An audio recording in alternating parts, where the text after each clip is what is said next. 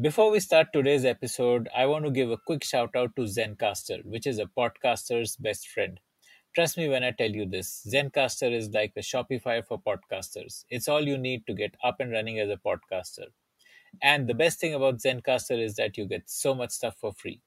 If you're planning to check out the platform, then please show your support for the Founder Thesis podcast by using this link, zen.ai/founder thesis. That's zen.ai/founder thesis. Hi Akshay, I'm Akash Gupta. I'm the co-founder and CEO of Zypp Electric. एक minute रुक जाओ, ready होने दो. चलो ये कर लेते हैं. This could be a great intro.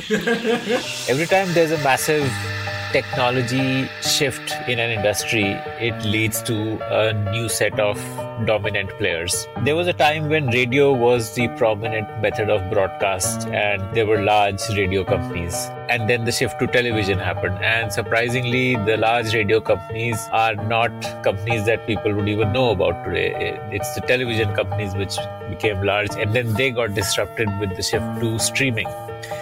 A similar shift is currently happening in the automotive sector, where electric vehicles are coming in and replacing traditional gas-burning vehicles. And this is leading to the next generation of large companies getting formed. And one of those large companies is going to be Zypp Electric.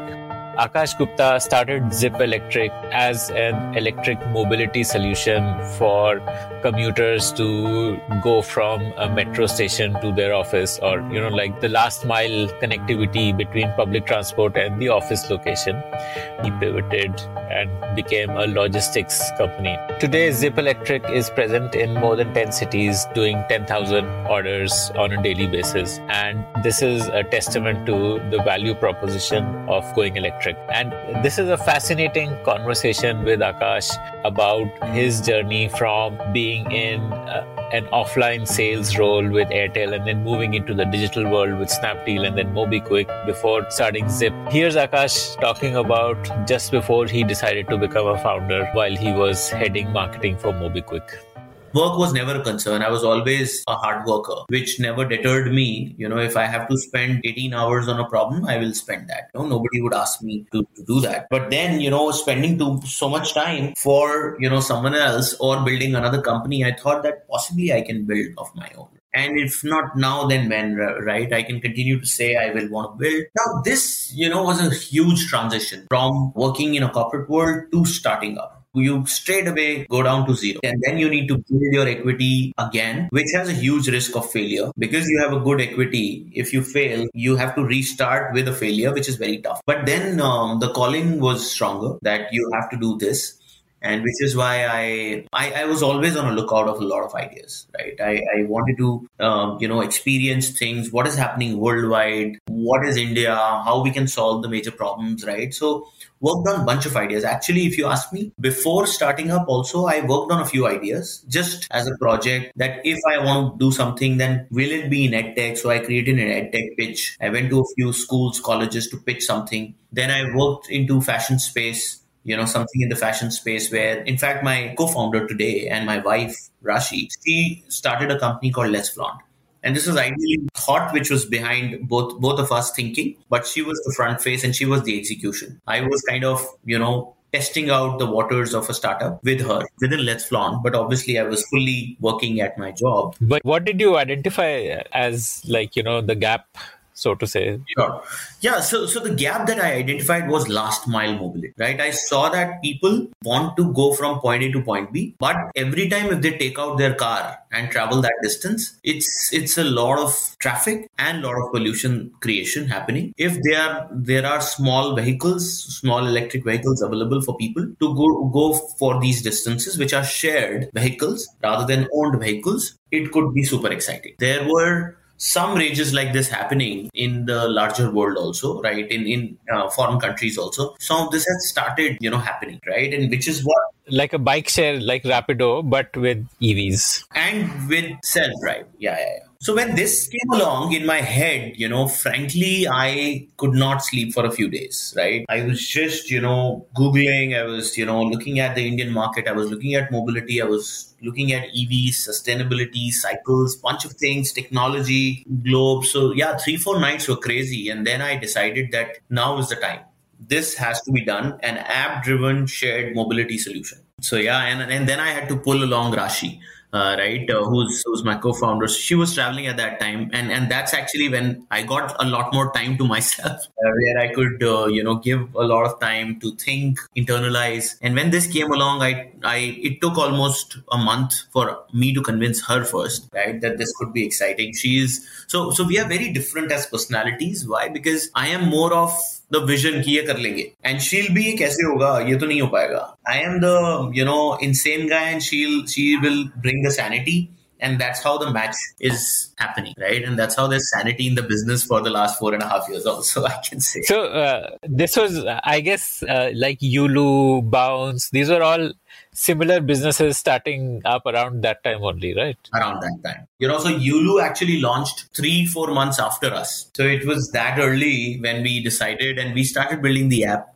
As soon as this thought came in, I hired a few engineers, and then we started building. But this was such a upfront investment idea. Like this would mean a lot of upfront investment. So like you were ready for like going out raising funds first, or like how did you think you would build it? So, I mean, I had invested my initial capital. I was ready to invest some of my initial capital, about 20-25 lakhs, right? Which to get the prototype out, to get the technology out, to get the few market testing products out. And we did a lot of intensive customer research. We talked to a lot of users. We went to metro stations. We went to colleges. We asked people around that, would you want something like this? It was a coherent yes, right? Because while you pay for a cab for $100, if you get a bike to travel from point A to point B for $20, it's a game changer, right? And without any wait, without any traffic. So that was super exciting as an opportunity, what I feel. And how would you get the inventory of bikes? Like, what was your plan? A cycle and a smart lock and the technology, 100 bikes plus the tech, plus the app, plus the initial team was, okay to run the business for 6 months, 6 to 12 months with the 25 lakhs initially, which is what we invested. The 100 bikes, what kind? So you're talking of e-bikes or like the regular bikes? Normal cycles. So we started with normal cycles. Okay. Very normal cycles is what we started with. And we got smart locks placed on them. We created an app which could unlock those smart locks, right? And then I went to the government, I spoke to them, they tied up that yes, we will give you the metro stations, we'll give you the bus stands, right? We got that contract in Gurgaon. So, and then we got a super media mileage when we launched, it came into Times of India and a bunch of other dailies, right? Coming from marketing. So I could do that, right? And yeah, it picked up really well. People got a great acceptance because we launched sometime in November. While the thought came in May, we launched it in November. And this was a good winter time when people like to cycle also. People wanted something new, and exciting and app-driven. And good for health also, like you're getting a workout. Correct. So it picked up very well. I want to know a little bit more. What was the model like? Fixed pickup, fixed drop points, or like pick up from fixed points and drop anywhere? No, pickup and drop points were initially not fixed. But then within a month or so, we realized that we need to fix them. We created geofences where people could pick up from and drop off to. Right? Both.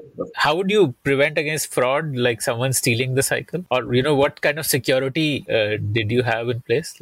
So we created a pure tech platform where people would do a sign up, they would do their KYC, they'll put up their Aadhaar card or PAN card. And once that gets validated with their selfies, when they are able to scan the bike and unlock the bike. We had a very small deposit, which we, after 40-45 days, we knocked it off to zero because adoption is always a concern for people, pay deposits. So we knocked the deposit off, but then our KYC was the key element, and our parkings were secured, hugely secured, but at least the geofences there was a patrolling officer within the team who would keep checking. And since all these bikes had a GPS tracker in them, we had the visibility of them on a dashboard, right? So if anything goes outside of geofence, there's an alert that will come out. It was always working fine. And the lock was like a IoT lock, like it was IoT. Yeah, it was full IoT enabled smart lock that we. So that's how the journey of, Mobisi was the first brand name that we started with. And then, we realized that the Indian audience is more cut out for EVs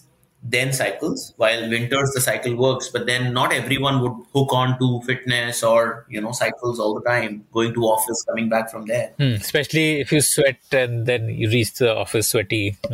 Correct. So within a few months, we introduced electric scooters, and to bring more zing to the electric scooters, we started calling them Zypp. That Mobisi platform, which is Mobisi, the thought was mobile cycles. So now you have Zypp, which is an electric scooter also on the Mobisi platform. That's how Zypp came into the picture, just to bring people's head around that there's something new, the new icon. And scooters were a different ballgame altogether, because now the audience was different, the stickability was different, and the distances were longer. Obviously, the investment was also bigger, but then we thought that this is a better problem to solve, right? And hence, within 6 to 8 months, we slowly started and kind of pivoted to electric scooter. Yeah, how did you fund electric scooter acquisition? So electric scooter acquisition funding was, by that time we had raised some capital, after doing our product market and the initial, 100,000 users that we could get on the app. We then got some funds, right? The initial check came in from a seed investor, which also got us to put some 40, 50 scooters on ground. And where also we did a partnership with a company which gave us the scooters, because they also wanted to test it out. So scooter OEM came along and they said that we'll give you some 25, 30 scooters, you put them out in the market and then let's figure it out. That's how, the first few scooters came along. Then we had some capital, we bought a few more. But then when we wanted to get more, we said that that's when we launched a very interesting program called a Zypp Entrepreneur Program. Right. So we didn't have money to go from 50 to 200 scooters ourselves. But then we launched a very interesting thought, which came along with one of the discussions within the team, that let's ask people to invest. We have got 100,000 users. Let's ask everyone that, do you want to buy a scooter and put it on our platform, and we pay you a monthly rental, right? So that's how something like that happened, where a lot of people came forward and they started investing in scooters, right? So from 50 to 200, we reached in about 3 to 4 months. Everything outsourced to people, everything asset light. And this gave us new wings, right? That we can now have people to invest, and we were giving a healthy return to them, which was attractive, which is why they came in and they did this for us. How much would you earn on a scooter through rentals on one day? Like, how many rides would that scooter be good for? Like, what kind of operationally, what were you earning on one scooter in a day? On one scooter, typically we were earning at about 100 rupees a day at that time. Our scooters were costing at about 50,000 at that time. We are asking people to invest 50,000, and then we were paying them almost 1,900 to 2,000 rupee per month, which is what we were paying them. And this was for 36 months. So on a 50,000 investment, you would get 72,000. And also that is coming to you monthly, which means that since it's coming to you month, it's almost a 20-25% return. Yeah, on an XIRR basis. So people found it attractive. A lot of HNIs invested into it. A lot of corporate people who are working invested into it. A lot of my friends invested into it. Right. So that kept expanding. And that gave us a good feeler that we don't have to actually raise equity every time we want to deploy more scooters. People would want to invest in this new alternative platform of investment. And after 36 months, when you then the scooter becomes yours, or what happens then? After 36 months, we take the scooter, at a pre-decided value. Roughly 10% residual value is what we offer them, and then we buy the scooter. And what did it cost you in terms of maintenance and the electric bill? Because you would charge them, right? So our maths was that since we were making about 3,000, our cost was 2,000, and then the operational expenses were again 500, 600 bucks, right? So we were kind of 300, 400 was the balance that we were making, which is something that we could always think that, today we are charging 100 rupees a day. Tomorrow we can always do 150 rupees a day, so that, margins will be made, but let's build the market initially. That was the idea, right? So that's how, we were, doing this at that time. It picked up, very well, and it continued to expand. When did you make a pivot? So within this, while we were doing this, we were also getting a lot of businesses who were reaching out to us. And by that time, we had got a fleet of about 500 EVs, 500 to 700 EVs. In Gurgaon only? Within Gurgaon only. And through this asset-light platform of investors coming into investing. Now, large brands started coming to us, like a Zomato or an Amazon or Big Basket would come to us and say that we also have plans to go electric. Can you, deploy EVs for us, right? Now, there were two kinds of, customers. One was that they said that we don't want the vehicles. We want you to get the vehicles and the drivers so that you can deliver using them, right? So which was a slightly different model than what we were doing, where we were just pure play rental. Here it was a pure play logistics play, right? So Zomato and people like Zomato's were saying that, can you give us only bikes, right? So two customers were coming. One wanted only the bikes. The second one wanted the full throttle logistics services. Now, while we were doing both of those things at that time, right, we started doing the logistics also, because Amazon and Big Basket were great brands to work with. We could not say no. We at least said that, and it was a big debate within us, right, as a management team and the core team. We said that, should we ever think of managing drivers also? Because that's a very different. We spoke to our investors also at that time, and they were also not confident that why, we should do this. So at that time, but then, since the opportunity was attractive, we said that we will do a small pilot of 30-40 bikes. We'll manage 30-40 drivers in one or two hubs, a small pilot to run the show. We did that. This was November, December of 19 when we were doing this, right? When we started this. How did you onboard the drivers, and was it on payroll or was it like gig workers, pay per delivery? They were gig workers, right? We started on a gig model because we learned it from the market that gig model always works for them to drive more, and do more business. And this business, since we were also getting paid like a gig model, where when we deliver, we earn. So we kind of built that. We hired a few folks from the industry who were in the logistics side, and we said that, you guys build the team, you guys run the show, and show us that the EV works, right? So we were essentially solving the problems of EV, because logistics was solved by so many people, but EV adoption was something which was not solved. And our interest was to solve the logistics side of things, the EV side of things, that how to get this driver educated, how to get the batteries, how to get the charging, how to build the infrastructure, what vehicle will work for logistics. Those were the things that we were, looking to solve, and we continue to focus on those, right? We then, when we started with Amazon, Big Basket, there were 20 odd drivers that they were looking for. We put those guys, we ran it for a couple of months, constantly intervened on the infra side of things to improve that. And yes, they also started liking what we were doing, right? And they were now getting confidence that yes, EV works. And there's a player who came forward and who's kind of giving us a path to EV adoption, which is something which was on the radar for us, right? Now, when this started happening, then there was no looking. So then, every month they were saying that, can you double? Can you take more hubs? Right? Can you expand? Can you launch Gurgaon, from Gurgaon to Noida to Delhi? They were on our head now, that since you've done one or two hubs well, just continue to expand. And this is where we kind of, took that strong call that let's focus on one business at the moment, right? Rather than running two ships, it's better as a business to focus on one, and which was our logistics store, right? So we continued to build that. Suddenly, March, April came in and COVID came forward, right? So it was a big, I think a dampener which suddenly came in, that the business will come to a standstill. But then we quickly realized that essentials is a big story. That delivery is what we are doing. Government is pro essentials. That's the only way people will survive. So while we were doing Amazon Big Basket, now there were some 20 more customers who came forward, and they said that we want your EV-led delivery solution. There was Modern Bazaar, Sodi Supermarket, there was Spencer's, Easy Day. Bunch of customers came along, and we didn't say no to it. Thanks to my team who stood on ground. They said that come what may, we are here to make this happen. And we stood with them, and then we, built better tech around this, better management of drivers around this, made products which are suited only for small businesses also, which is like a pick and drop option, right? So our tech team also came forward during COVID time, and they built some interesting products, and we launched them, right? So we continue to expand, So now I think where we stand is almost like the largest, EV logistics player, right? With close to 2,000 vehicles deployed already, growing to 5,000 over the next 2 months, right? So that's where we stand on the EV logistics side, which is EV plus driver business. And then we also have our EV only business, which is also back, where, people would want to rent out vehicles. We are now allowing the delivery executives to rent out vehicles also. Like Zomato.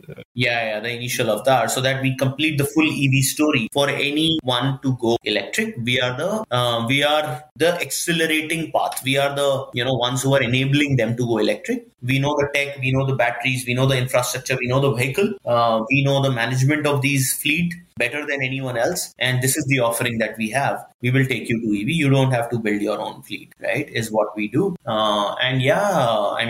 Recently closed next round also in that lens, for fueling from the 1,500, 2,000 vehicles to possibly 15,000 vehicles now over the next 12 months. That's the roadmap that we are on. How much did you raise recently, the most recent round? We raised close to a 7 million, right? Including mostly equity, right? 90% equity and a bit of debt. So when pandemic hit, what were the number of vehicles you were at? Okay, when pandemic had hit, we were at about 300 vehicles. So from 300 today, you are at 1,500, like a 5x. Close to 2,000. Wow, to 2,000. wow. Yeah. Like almost a 7x jump in a year. Amazing. Yeah. Okay.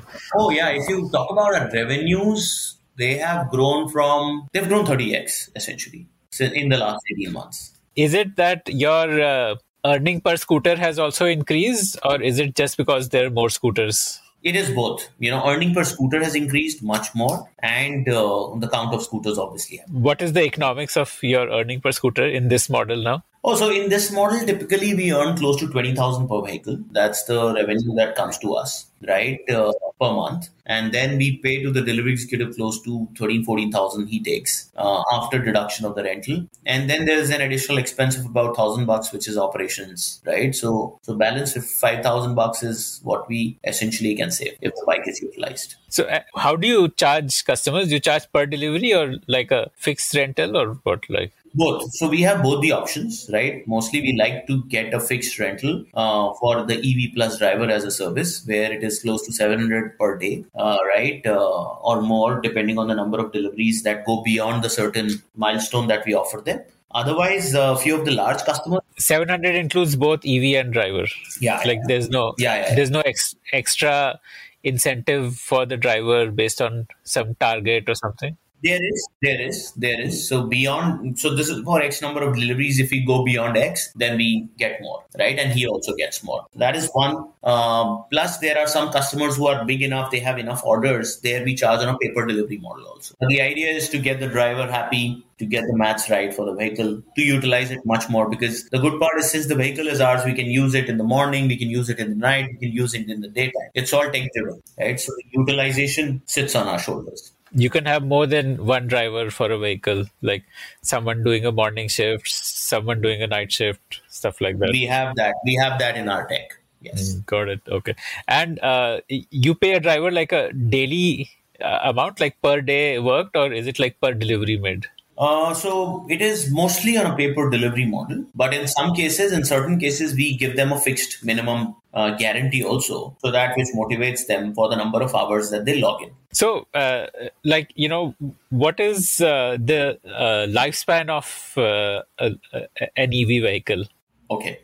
Yeah, so an electric vehicle typically, if managed well, then it can run for 7 to 8 years. But the batteries one battery typically would last 3 to 4 years, and then it will need a change of life, right? So essentially you'll need to invest 50% cost more to run it for 8 years. But on a total cost of ownership, if you look at an EV versus a petrol bike, then it is roughly 30 to 40% cheaper. What is TCO, sorry? Total cost of ownership. If you like to hear stories of founders, then we have tons of great stories from entrepreneurs who have built billion-dollar businesses. Just search for the Founder Thesis podcast on any audio streaming app like Spotify, Gaana, Apple Podcasts, and subscribe to the show. And what was the source of, were companies like Hero and all making two-wheelers at that time, or like where were you sourcing them from? Yeah, so Hero was making, right? But and there were many OEMs, right? So we tested almost 7 to 8 OEMs in our journey, right? The good part is that since we were expanding and with good volumes after the initial few months, and they were also expanding with very limited EV orders at that time, we became one of the biggest buyers for these OEMs, right? Whoever would give us the best price, the best quality, and the best service, we would shift our tide towards them, right? And we had strong SLAs, strong contracts that we used to start signing up with the OEMs, right? So we tied up with the largest OEMs with the right SLAs, and that is what is some fueling our expansion. We have back-to-back, investors who come to us and they lock in the money that we want to invest and we want to get the return. So that pipe is already sorted. The pipe of EVs are already sorted. Financing is sorted. Business, there's no dearth of business, in what we are doing. Essentially, it's full of, nationally, we can expand if we want. Today, we can grow 50x in the next, 10 months, given, we push the button of expansion, right? And the only thing that we are solving for is the supply of the vehicles, right? That has to come forward, which is where we are also booking, additional orders of next 5,000 scooters so that they, 500 to 600 keep getting delivered every month, right? So that is where we stand, and we work with the best people now. From the 7 to 8, we now cut down to only 2 OEMs who give us the Zypp, vehicle in the way that Zypp wants it, with the right spec, right battery, right technology. Okay. So it's like a custom-made design for you. It is. Okay. So which OEMs do you source from currently, like the top 2 that you've identified? So I can name one, which is Hero is our biggest OEM at the moment. And how does it cost you 50,000 when, Ola scooter is, I think, some 90,000 or something like that, no? Yeah, I know. So I think, 50,000 was the cost at that time. Today, it will be slightly more because we go with, better configuration. But still, there's a huge government subsidy which comes along, right? That's one. There's this good state subsidy also which is coming along, right? Which is bringing the vehicle cost down. And that is the good part that I want to talk about government. That government is incentivizing the EV adoption from their side also. Right? They care for EV as much as we care for EV, which is why we don't have to do any marketing. Our job is done with the right, channels from the government side. So that's how the cost. So there's a national subsidy, which brings a 1 lakh scooter down to about 60, 65. And then there's a state subsidy, which brings a 65 vehicle down to 50. Okay. Is there a configuration difference also between what you're currently procuring and what Ola is selling, or broadly similar? There will be a little change because we don't go beyond a 50 kilometer speed. That's good for our, drivers. We don't have to race with anyone or, showcase. We want something which is tech enabled, which is our technology enabled, customized for us, having the right sensors that we want, in the vehicle, and, rugged. We don't want a fancy, cute looking bike. We want a rugged bike, which will last for the next 7-8 years. What kind of sensors do you require in the bike? Oh, we put a lot of them. We put, the throttle sensor, the driver pattern sensor, the wheel sensor, the GPS tracker. What do each of these do? Like, just help me understand. Oh, this is bringing more data and analytics into how we optimize the usage of vehicle better, how to utilize it better. So it gives us all those triggers that which vehicle will need maintenance now, which vehicle is running fine now, which needs to be driven well, which spare parts we need to collect, when to immobilize the vehicle, when to, all of that is sitting in house. When to change the battery, when to charge the battery, all those things are tech driven.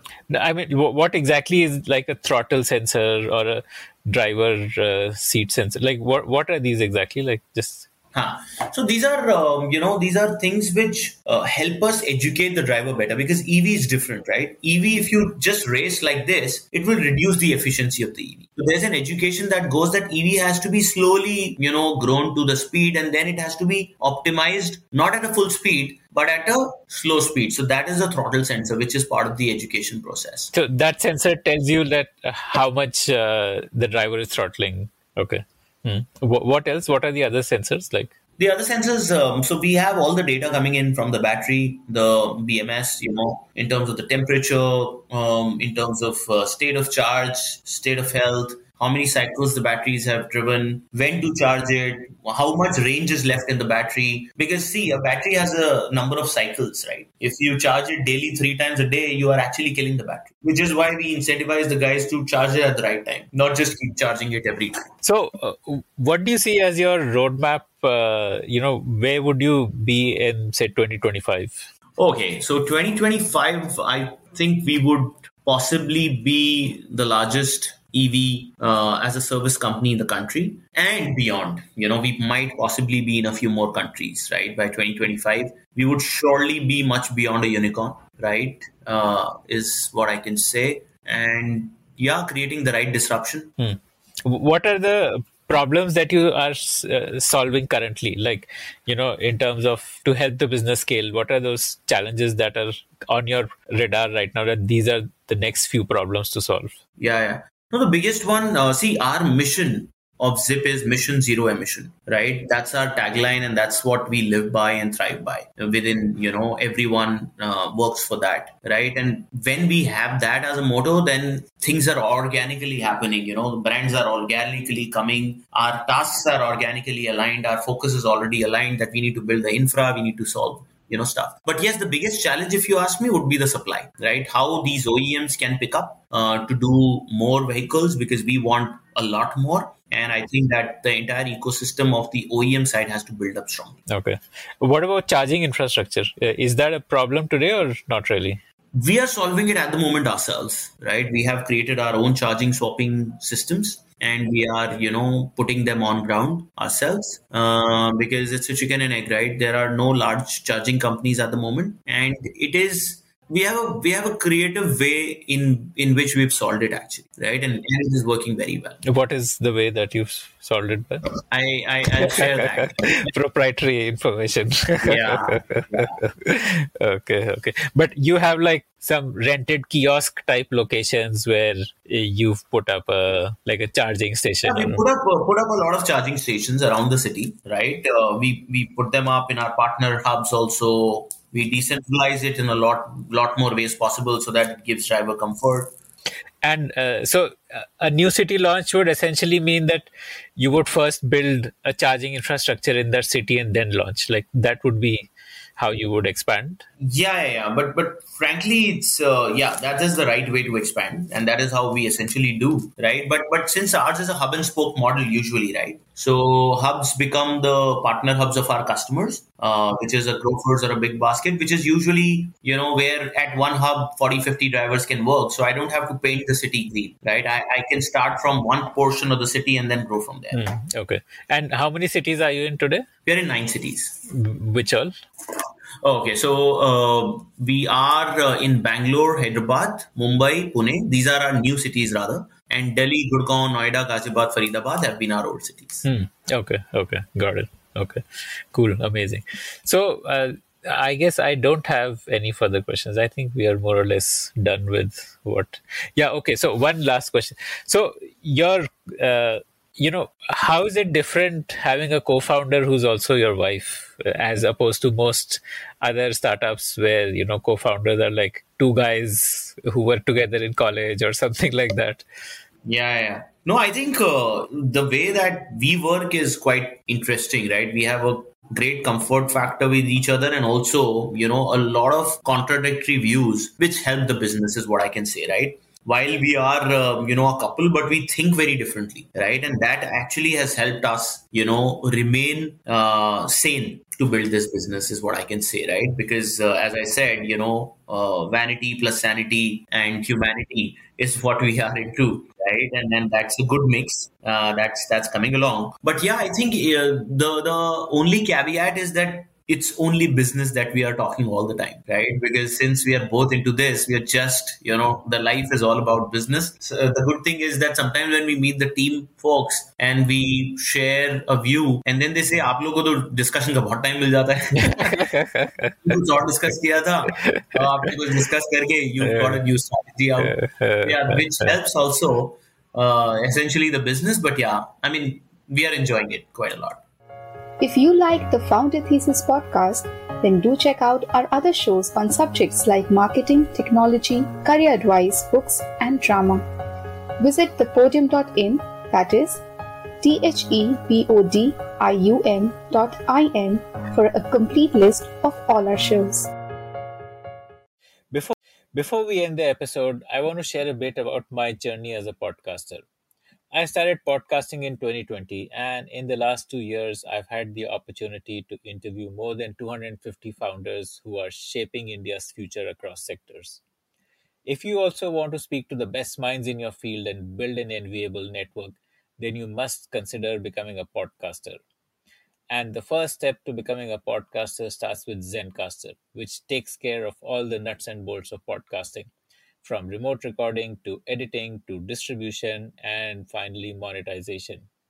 If you are planning to check out the platform, then please show your support for the Founder Thesis podcast by using this link, zen.ai/founder thesis. That's zen.ai/founder thesis.